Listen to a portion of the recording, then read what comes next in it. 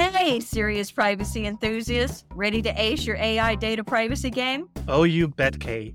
Dive into the world of TrustArc's Nimity Research, your go-to for staying on top of regulatory developments in AI and privacy. Seriously, Nimity Research maintains a massive privacy and regulatory database featuring expert guidance and analysis from legal and privacy pros. So save time on privacy research, cut your compliance timeline, and reduce costs with Nimity Research.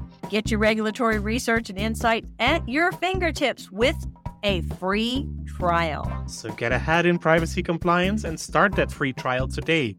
Go to trustarc.com/nimity-free-trial.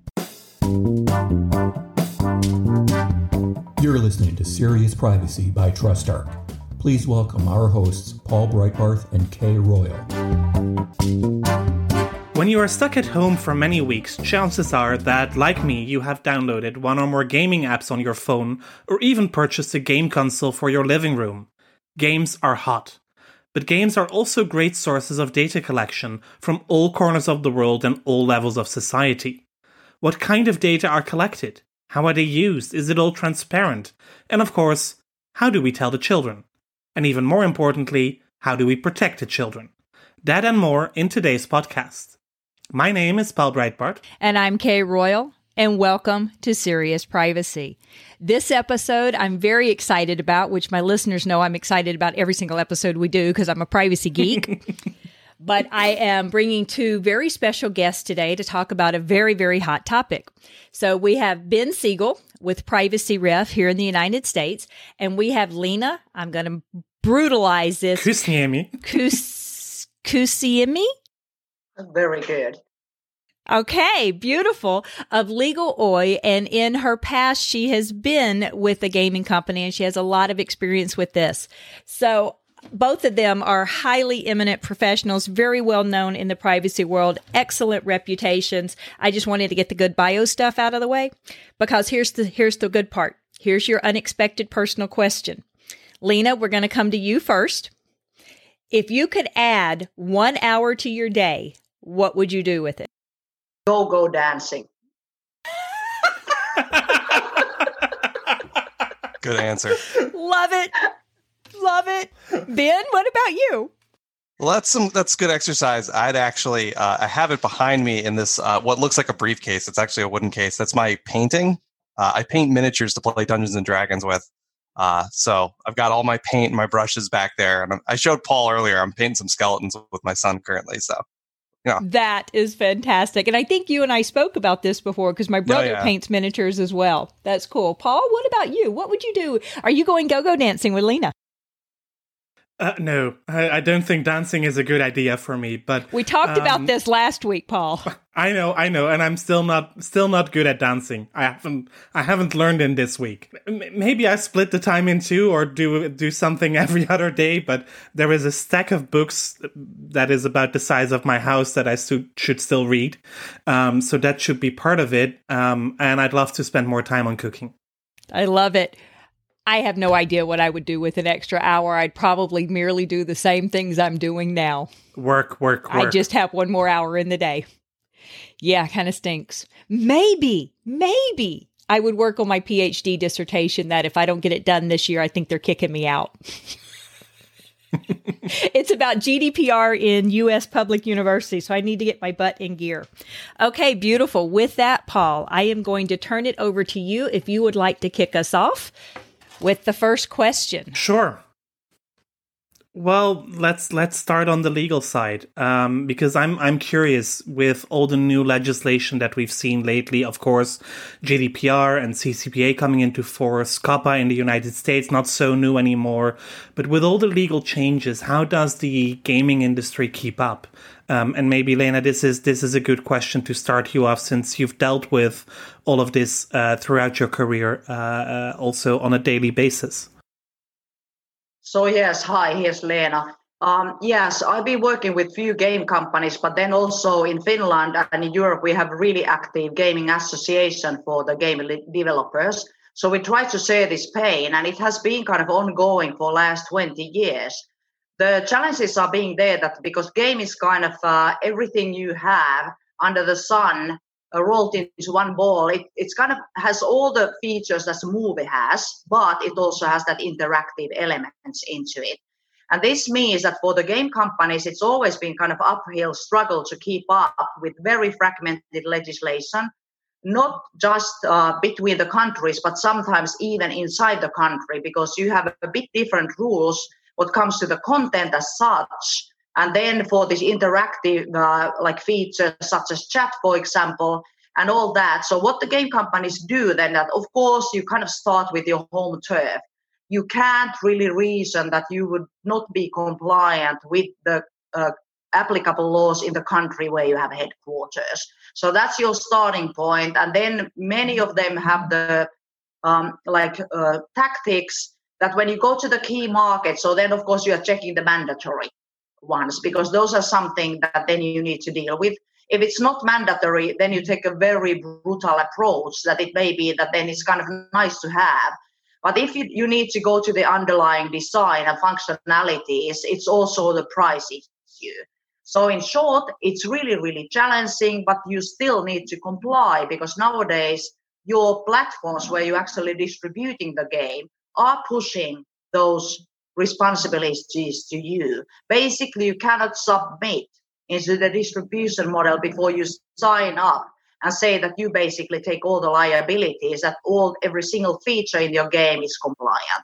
So big companies, of course, are in the better position. If you think about the very large ones, something like Blizzard, Activision, or such, even they have a quite modest legal departments compared to some like other technology groups. Once when you go to European turf, and specifically Scandinavia, we always be skimpy with lawyers. So you may not have more than 2-4 people actually responsible for the entire global setup.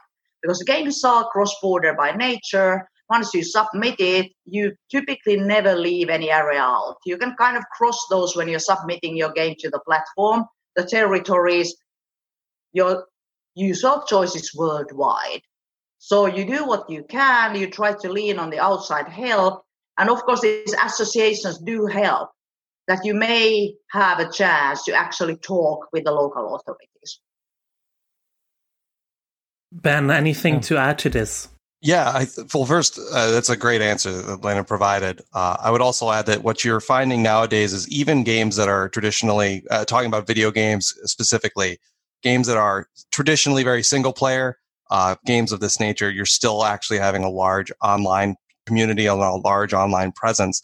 So as Lena was mentioning, the distribution model where companies are taking responsibility, oftentimes this distribution model, systems like Steam, the EA Play Store, these different systems, you are now interacting with your customers in a new way, possibly collecting more data that is outside the game. And that means that there's more responsibility with regards to privacy law. I actually spoke to someone from Activision Blizzard at the PSR conference last year in Las Vegas, and they mentioned, for example, that all data, including like what character in World of Warcraft, what sword your guy is using or what spells he uses, is personal information, or what that character is. And I think that's great, right? They're considering all this information personal. It relates to someone. But it's something that you never would have had to consider, 10 or about, 20 years ago, back when online was basically, well, it's your username and that's it. Like it does, nothing else matters. So what about transparency? Paul probably knows what I'm going to ask. Are Fortnite dances personal information? I would say no, except for the Carlton, because that is related specifically to Carlton. Even though I know the court case shot that down, unfortunately. This is a nice link back to our previous episode of the podcast.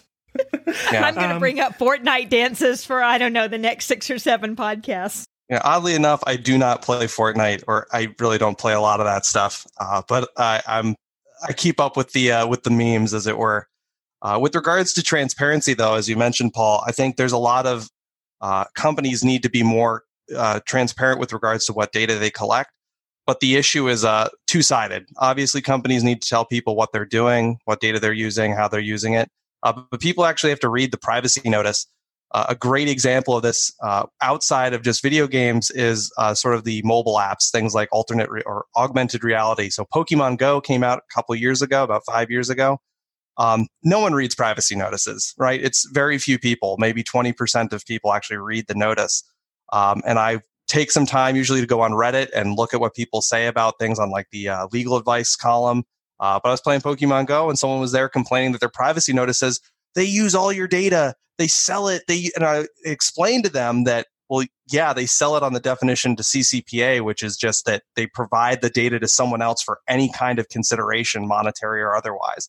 And that the notice was pretty bog standard for what it says in the industry, right? Oh, we share your data with these third parties for processing. We may track these things. If you don't want us to track them, you have to let us know or you can't use the app. It's nothing out of the ordinary, nothing that would shock you. So people need to read the notice and understand it. So there's a level of education and awareness, and then companies need to also provide that information in a clear, understandable manner. Yeah, but what about kids? And I don't mean the really, really young kids, although we can talk about those as well. But even just teenagers, 15-year-olds, 16-year-olds, heck, let's go to young college, the 21-year-olds. They don't understand what they're reading. And even when companies go to the extent of making sure it's in user-friendly language, people should really aim for an 8th grade reading level at minimum, maybe go down to 5th grade if English is a second language, kind of like, again, I'm from Mississippi, you might need to go down to a 5th grade reading level. But even if they can understand the words, they don't understand the import. How do you approach that? Or how should a company approach that?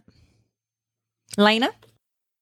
Well, yes, that has always been kind of uphill struggle, even though I have to say here that we had done a few studies in Nordics for teenagers, etc. And actually the outcome was that parents do not understand teenagers were saying that the parents are super embarrassing.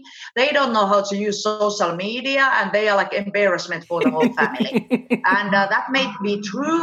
They say that actually, if you think about the vocabulary around technology thing, you could argue that sometimes maybe the teenagers are more savvy than the parents to understand what is actually happening there in the background. But of course, you can't rely on that. So that information is really, really difficult. And in Europe, there has been some cooperation between like UNICEF and Save the Children with the local units, also trying to kind of understand that what would be the level of communication that it would be kind of understandable in both ends. Well, as a lawyer, you know that it's always the challenge. People just keep using language in the different way. And they assume a lot. We love to get a support for our pre-existing ideas when we are reading. So, oh, yeah, that's that. Or no, it's not that. If something really clashes with our pre-understanding, it's really challenging, specifically on the mobile. You have a very small screen to give that information and actually get that attention. So here, of course, in the Europe, if you think about the GDPR, the whole idea was that I don't have to read the notice because there's a minimum standard anyway. So I can kind of rely on that. But as for the kids, there have been a lot of tools. One thing was my pet peeve is all the information available for parents that they don't read. There are so many tools and ways and tip corners and you name it with what we call teleoperators like carriers websites, who actually have a large distribution platform for any kind of content and games and family entertainment. The devices have really sophisticated tools how you can segregate different kind of apps from each other, how parents could pre-check, because that's a problem. You give that smartphone into the hands of the kid and you think that, oh, fantastic, now they are not going to bother me for next few hours. And the problem is that it's similar. I use always, Paul knows that I'm very famous for really, really bad analogs. And I used to say that I think it's like traffic. If you think how regulated traffic is, we have zebra crossings, we have traffic lights, we have fines, we have police patrolling there. Nobody in their right mind would put 5 years out and say, see you at the shopping mall and think that they could make it, even though it's regulated. So in the end, I think, now I can say it. I couldn't say it when I was working for game companies because I can't blame the customers. But now I can say, hey, parents, you need to teach your kids how to use it, just like going out the traffic. Go together with your kid, open that device together, see what are the settings, supervise a bit what's happening there. You will learn, your kid will learn, and hopefully you will have an atmosphere where it's okay to flag when you see something nasty. So Ben, is that what you are doing with your kid when you're gaming together? You better believe it. So I'm in an interesting position as a millennial. So born in the late 80s, I grew up obviously with the old Nintendo. Oh my God, my kids are younger than you. Game Yeah. Boy. So the original gray brick Game Boy, yeah, stuff like that. And a lot of those games, parents just assumed like, it's for kids, it's fine, right? It's, Legend of Zelda, Mario, there's no violence. But obviously, as we've gotten, games have developed and they've gotten better, there's been more violence. So even before we get to privacy, I used to work at like a game retailer in college, and kids would just come in and be like, yeah, Mom, I want this game. And the parent would just throw it up on the table, and I'd be like, so this game's rated M for mature, for sexual content, graphic violence, drug references. And the parent's like, no, you're not getting this. And they're like, well, my friend plays this. Well, I'm not your friend's mom, right? I've heard that. So for kids, I think the issue isn't, first to Lena's point, yes, parents need to be involved with what their kids are playing. So like with my son, I mentioned, right, we play like Minecraft Dungeons together. I know what we're doing. We play it offline. We're not doing anything online. I'm not worried about his data being used, but just in general, I know what games he is playing, and I don't let him play violent stuff, right? I think the most violent game he plays is like Minecraft. And even there, I'm just like, I turn off all the monsters, so he's just building stuff. Great. For teenagers, though, for young adults, I just don't think they care, right? It's you get to the point where it's, well, I want to play Call of Duty, right? I want to play Battlefield Warzone. I want to play whatever. And it pops up the EULA, the terms of service, the privacy notice, and they just click, yep, agree, scroll to the bottom, click, agree, yeah, I don't want to read this, whatever. Because they just want to I just want to play. They don't care, right? They just want to play Fortnite, so they're going to play Fortnite. Because they don't care about the yes, correct. They don't want to waste. Yeah, we used to say in the game industry that the best way to market any game for preteens is to put the age limit to 16. Yep. Because that's when you really want to do it. Because hey, nobody wants to be a lame and play like games that, okay, this is recommended for 10 years old. Say, hey, I'm in when you're 10. No, you want to play what the bigger boys and girls are playing. So that's really the attractive thing. So that's like a double-edged sword with any kind of age. Absolutely. And disclaimer that I have not provided, I don't game. That's fine. I'm sorry. I might. You never have? I can't disagree. say never. I tried it. I'm from the age of when Atari came out and you could play Centipede. The 26 or the 5200? This is the important question. Oh, the early version. I never memorized the Pac-Man game. Let's just be honest. I am not a gamer. My husband is, and most of my friends are because they're all geeks. So last week, I actually had to look up what the heck a Fortnite dance was. And you're throwing out names of games here that some of them I've heard of. Minecraft I've heard of, but I can't tell you what kind of game it is. And Lena, you said this, the parents don't care or they don't know. What do you recommend? Like I said, my kids are in their late 20s. What do you recommend for a parent who doesn't game, who has no clue what any of these things do? Like I said, this is a great opportunity, to get to know that world of games with your kids, because there are like so many more than like your shooting and strategic games. They're like philosophical games. There are things where you're floating above the meadows with the lovely music and collecting flowers or butterflies. They just, I think, now I'm not sure about the figure, but I think on average, every single day, there are about 200 new games coming to the platforms. So there's you have the puzzle, you have the tic-tac-toes, and you have the Scrabble kind of word games, and you have this and that, things where you have to find something in the room, as quickly as possible to find the socks and the briefcase, whatever. So, there's a vast variety, and I think it would also open for the kids if you would go and explore it yourself. The problem is where you find it. But I have to say that I've been a horrible mother as well. I used to work for Remedy when the Max Payne was launched. 2001. And of course, I got the special DVD package to home. And then my daughters were very young because they were born in early 90s. And of course, I had been involved to a certain extent because I just arrived to the company when it was in a final stretch. But I didn't know how damn violent it was.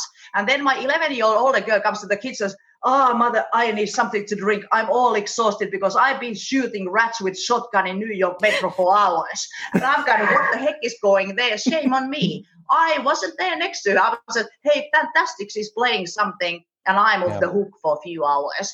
So my recommendation is that have an open mind. Don't think that everything is just like World War II or some like really extremely violent rip-off game. Go and find, there may be something that you actually find amusing, something that can be even, you might discover literally new worlds. Let your kids play Minecraft. So I don't know if I necessarily agree with Lena's earlier point that kids want to play the stuff for older kids, it's more violent. That might be true. I might also just be a giant nerd and I like playing single player RPGs, stuff like Final Fantasy or very Dungeons and Dragons kind of stuff. Okay, hold on. RPGs, role-playing game. Yes. Mm-hmm. So it's basically based off Dungeons and Dragons, which is all based off of Tolkien fantasy and things like that. Which has been around for a long time. For a very long time, yes. So essentially, with regards to what you're picking for your kids, it's definitely a good idea to be involved. I know for a fact that most of the games I played growing up were more like sports games. Like, there's nothing wrong with playing Madden or like NBA Jam on the Sega Genesis. Nowadays, there's a lot more stuff, but there's a lot of stuff that is really good that's a bit more thought-provoking. I know Minecraft, like I keep mentioning it, but it is kind of fun to just go around and explore and build stuff and, let your kid's not going to do anything crazy. And that's good. And also it's offline. Once you get online is when you really get into the higher risk, because now you're talking about the unknown interaction with random people on the internet. And the internet has this great tendency to kind of ruin everything once it touches it. And thank you so much for segueing into that nicely, because otherwise I was just going to interrupt and go there. So there is a lot of information out there, and there's starting to become a lot more awareness of the risk to children through online gaming, through the chats, and through pedophiles grooming them. And this isn't a paranoia thing that parents come up with. It actually happens. And so there was an article that I had found, and this is from, and we'll put a link to the article below. But in here, let's see, the first threat, okay, there's been some success in catching perpetrators. There was a guy who was sentenced to prison for introducing or coercing an 11-year-old girl into producing child pornography after meeting her through an online game. Another one who solicited explicit imagery from 3 boys because he posed as a teenager in Minecraft and League of Legends. Not that I'm trying to say the games are at fault here, but these are what pedophiles do. They go online, they blackmail, they solicit these types of images, and the kids are abused, and they don't understand that they're being abused, and they don't know who to tell. And some of this can also cross over to revenge pornography, things along this line. It's all a huge issue. So the Justice Department here in the U.S. identified sextortion as by far the most significantly growing threat to children. Thoughts? Well, I could say that I have, yes. For example, it kind of opened my eyes when I was in a conference maybe 4 or 5 years ago, and we have the Interpol and Europol guys who are actually on daily basis doing work with child molesters, and it is a very gruesome world. The challenge here is that from the game developer's perspective, having like chat and interaction is a fantastic feature, because now you can kind of create groups and you can make strategy and you can chat with people. I mean, from the like positive side, when you are looking the world kind of maybe little through rose-colored glasses, it looks fantastic. The problem is that once when you have access everybody has an access. And I always say that game chat, it's just like like our real world outside, except that you are now in the totally dark room, so I can't see who's talking to me, and even that voice is distorted, so I can't have any clue with whom I'm talking with. You may have a wrong name, you may not be a male or female, I don't know your age. And that's what makes it very vulnerable place, because we have an illusion that we are somehow in isolation and a safe place, because I may be sitting in my home, in my own room, but still I'm out there with all these adults. The monitoring, the challenge is, first of all, is the practicality, and the second is the cost.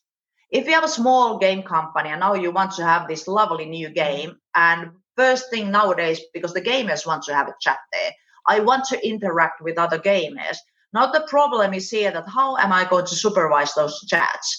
If you have a software, for example, that very, like in the rudimental way, tries to identify certain listed words, people are super innovative, so they can get around those.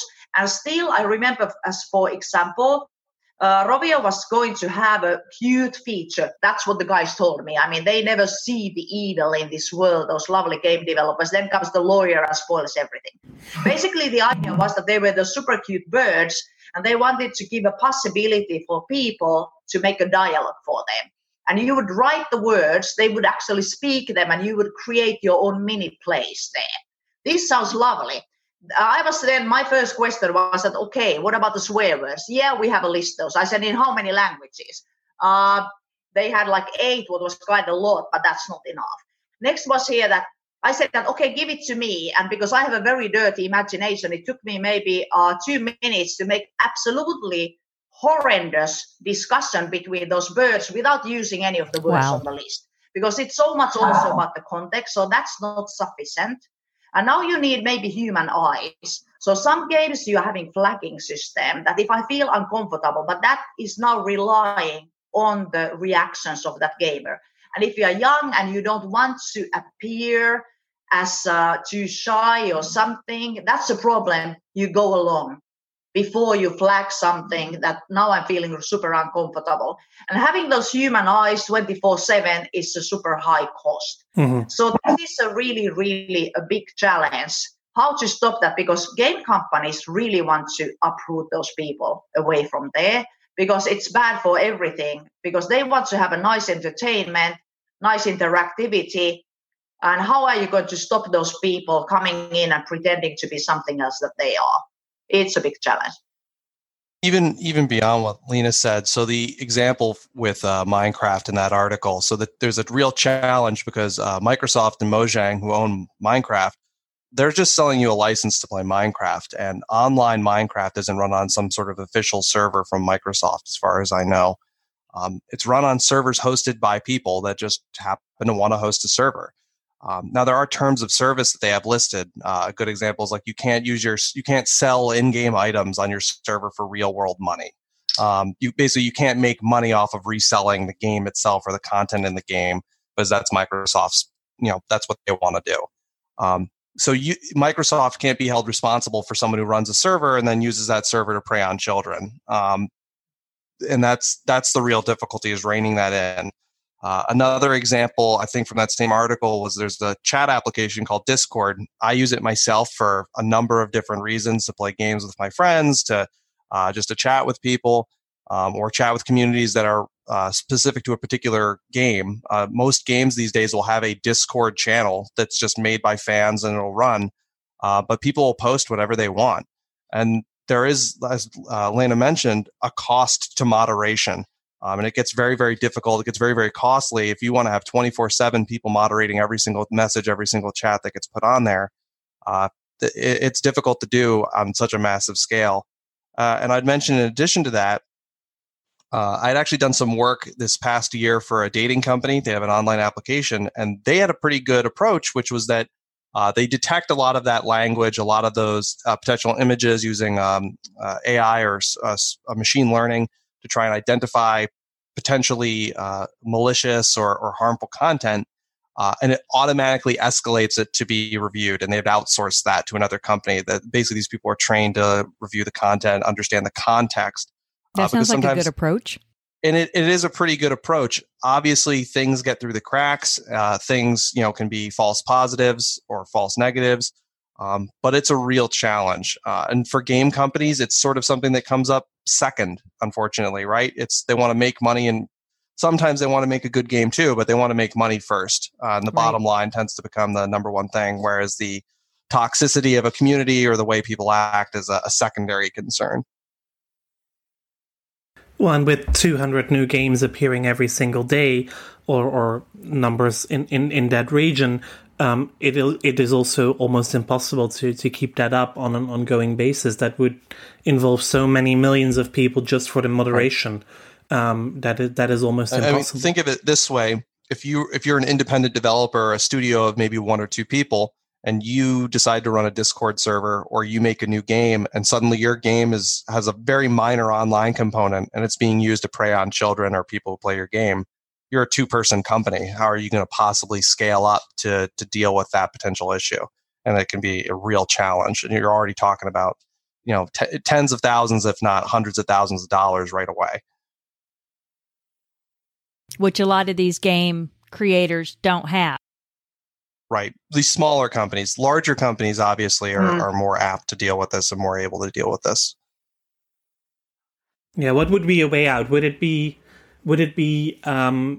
saying to kids under a certain age, you can only play games that are not connected to the internet? Would that even work in today's day and age? I mean,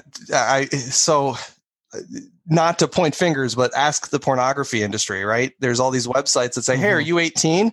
And every 14-year-old boy I know has always been like, you better believe I'm 18. Right. Some of them were born in 1906 because that's just the lowest number that defaults to, and they scroll all the way to the bottom of it or whatever.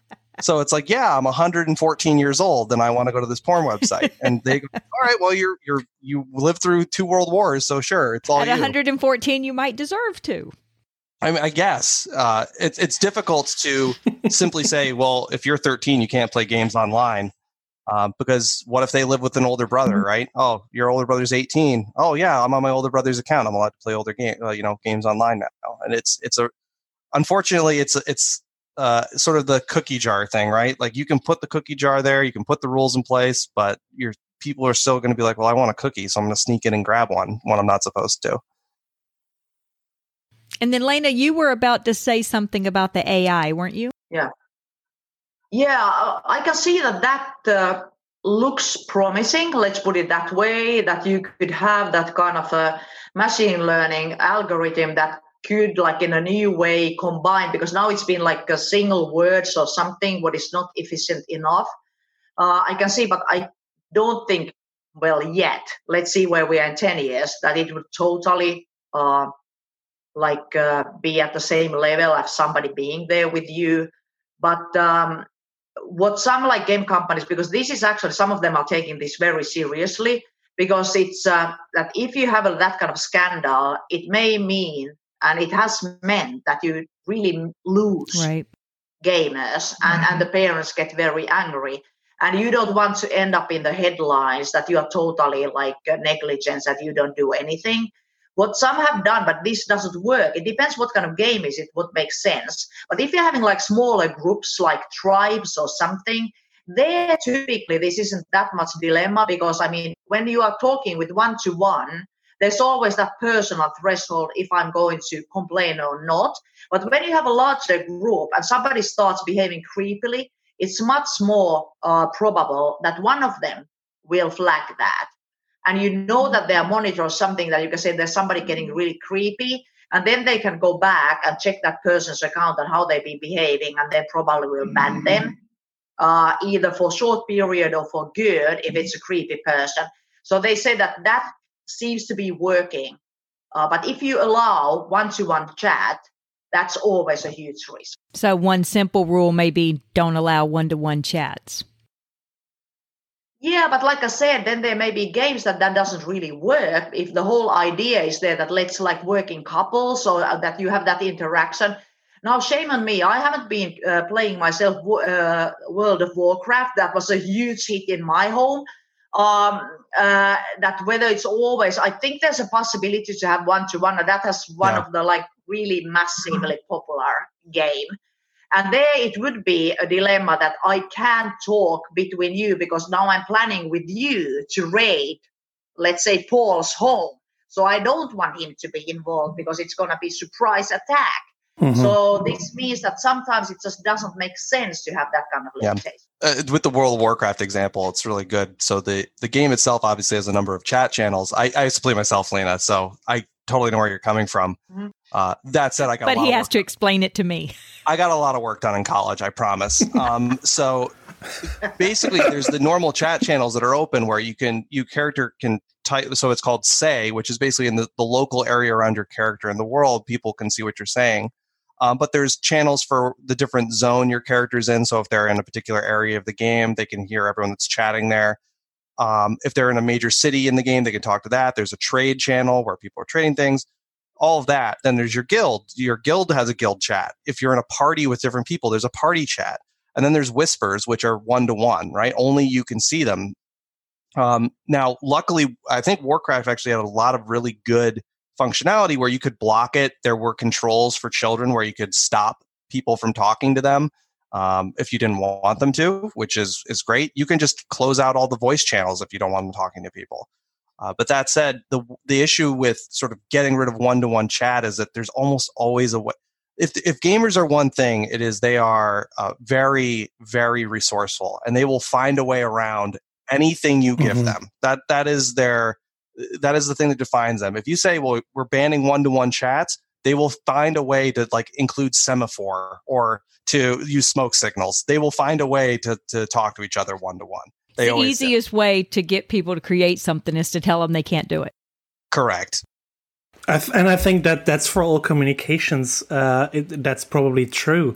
I recall watching a Norwegian TV show called Occupied. It's a thriller series about a fictitious future Norway occupied by Russia, and the resistance movement in Norway to reinstall the prime minister. And part of that series is actually the politicians and the resistance communicating with each other through a game like World of Warcraft, the audio functionality, to be able to discuss drop-offs of materials and of weapons and things like that. So it also in fiction, it is already clear that the gaming the non-official use of games has made its way. But if I want to go back to something we were talking about, the AI for chats and identifying. If they use that tool, then wouldn't they need to disclaim in their privacy notice? Isn't that kind of creating a profile of a person if they're trying to identify suspicious or questionable actions by a particular gamer? Well, so I would look at GDPR as the best example of this. So first thing that comes to mind is, and this is my nerdy part coming out. So this is definitely Article 22, right? This is the automatic processing of someone's information. Anytime you do that, escalation to a human review is important. Right. If you set up a keyword that if someone uses a particular language, that's flagged, you want someone to review it to make sure that it requires the appropriate action. For building a profile, I don't necessarily think it is building a profile of a person, because you're looking at a single action and you're saying, for example, they use the word kill. So the program, because if they're saying, oh, go kill those monsters over there, obviously that's fine context. If they type, I'm going to kill you, there's context there that needs to be reviewed. Maybe they were having an argument or they were joking. And, there's all these things that need to be looked at from a human perspective to understand why did the person say that. If they've determined that this is like a serious threat against this person's safety, now what they're doing is, it's not profile. They've said at this single point, we've determined you've done something that's against our terms of service or against the rules. And so we're going to take action, whether that's alerting the authorities, banning their account, that's up to them. And there's a number of different steps to take. And just to get the one more article in there, right, we can look at Article 6. It definitely falls under legitimate interest because you're looking out for the safety of an individual. You're trying to prevent them from suffering from harm. And clearly, there's a balance of interests with regards to the processing done by the company and the information coming from that data subject. So there's a lot there, but I don't know about profile, but it definitely strikes me as automated processing. Yes, and I would say that you can mitigate a lot. I mean, for example, in what you just said, if you can see that somebody says, I'm going to kill the monster, don't save that data. You could be deleting as you go. I mean, then you wouldn't be collecting and storing that. If somebody keeps saying that they are going to kill everybody, I mean, then you have also kind of reason to maybe store that. But then you would be actually collecting and storing much less data, and only that you can claim as relevant, and keep reviewing that on a regular basis. So then you would have a good reasoning that you do what you see that you need to, but you do not excessively start collecting making profiles on gamers just for the fun of it. Data minimization, for sure. Agree on that one. So maybe to wrap up, let's talk money a bit, because gaming is big business. A lot of these games are either already an initial purchase, or there are in-app purchases that or subscription models that you then forget to so unsubscribe from. So you keep paying. Well, this is all from own experience. I do game occasionally when I have to. I have my own strong feelings about microtransactions. Don't worry, Paul. So yeah, that's the microtransactions. But then at the same time, if you look at these games, and there is a study from Fordham University from a while back that actually spells it out. They found that all games not only collect the data that you would expect, but also location data, and they contain dozens and dozens of trackers for marketing that are shared with affiliates, with advertising platforms, and more. Why would that even be necessary, apart, of course, from making even more money? But if you are already paying for the game and have micropayments, why then also all the tracking? I mean, companies want to make money. I don't want to call out any particular organization, but there are definitely instances lately where organizations take actions that strike you as just very strange. I guess there's one I can call out, which was EA when they released Battlefront 2. Star Wars Battlefront 2 is this big deal, huge licensed Star Wars game. Everyone was very excited for it. The original Star Wars Battlefront was really well received.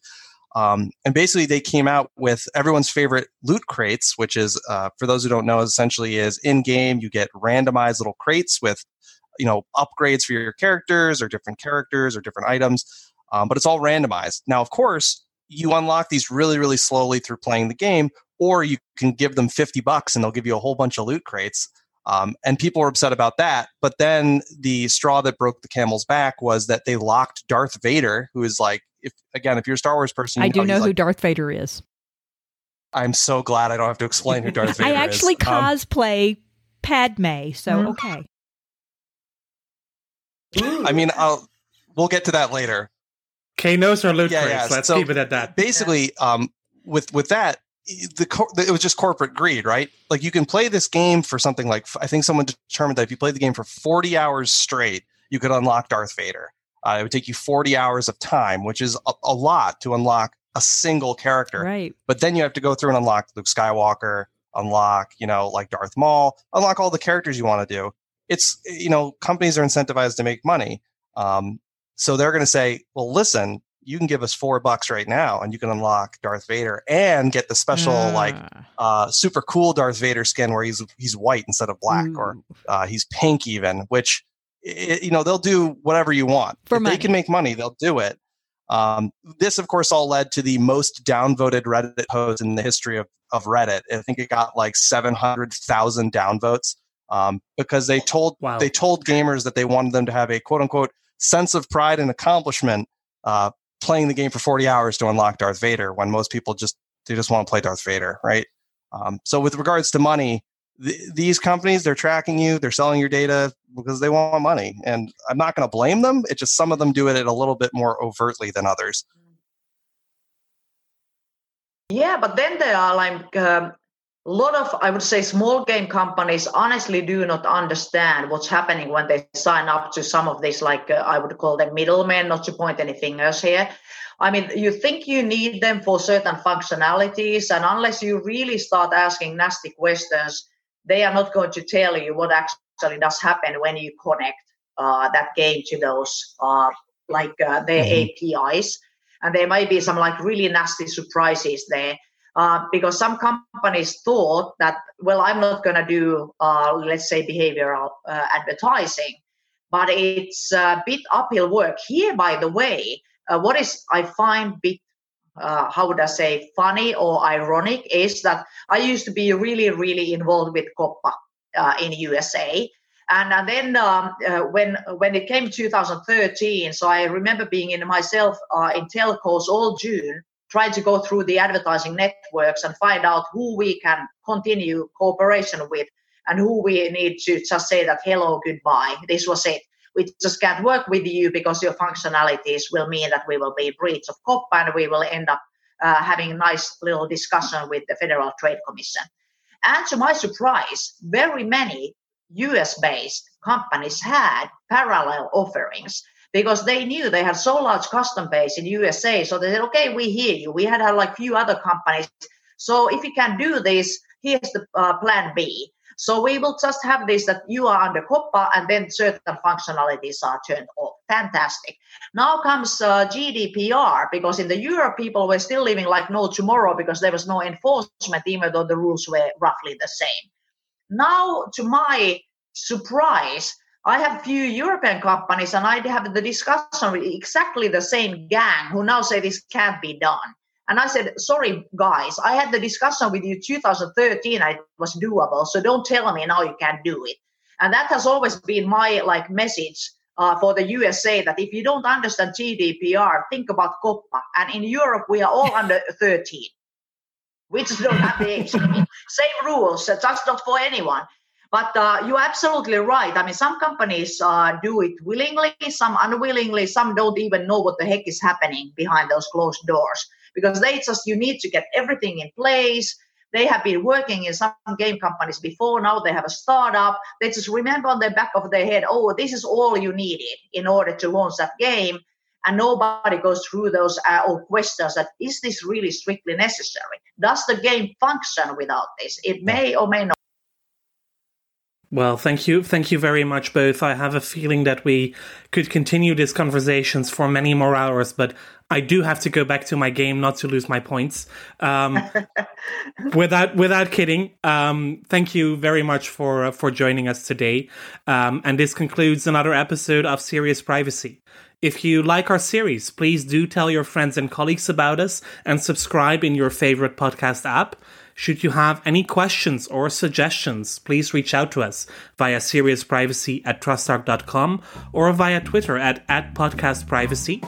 You will find Kay on Twitter as Heart of Privacy and myself as EuroPolB. Thank you again for listening to Serious Privacy, and until our next episode, goodbye. Bye, y'all. That was Serious Privacy.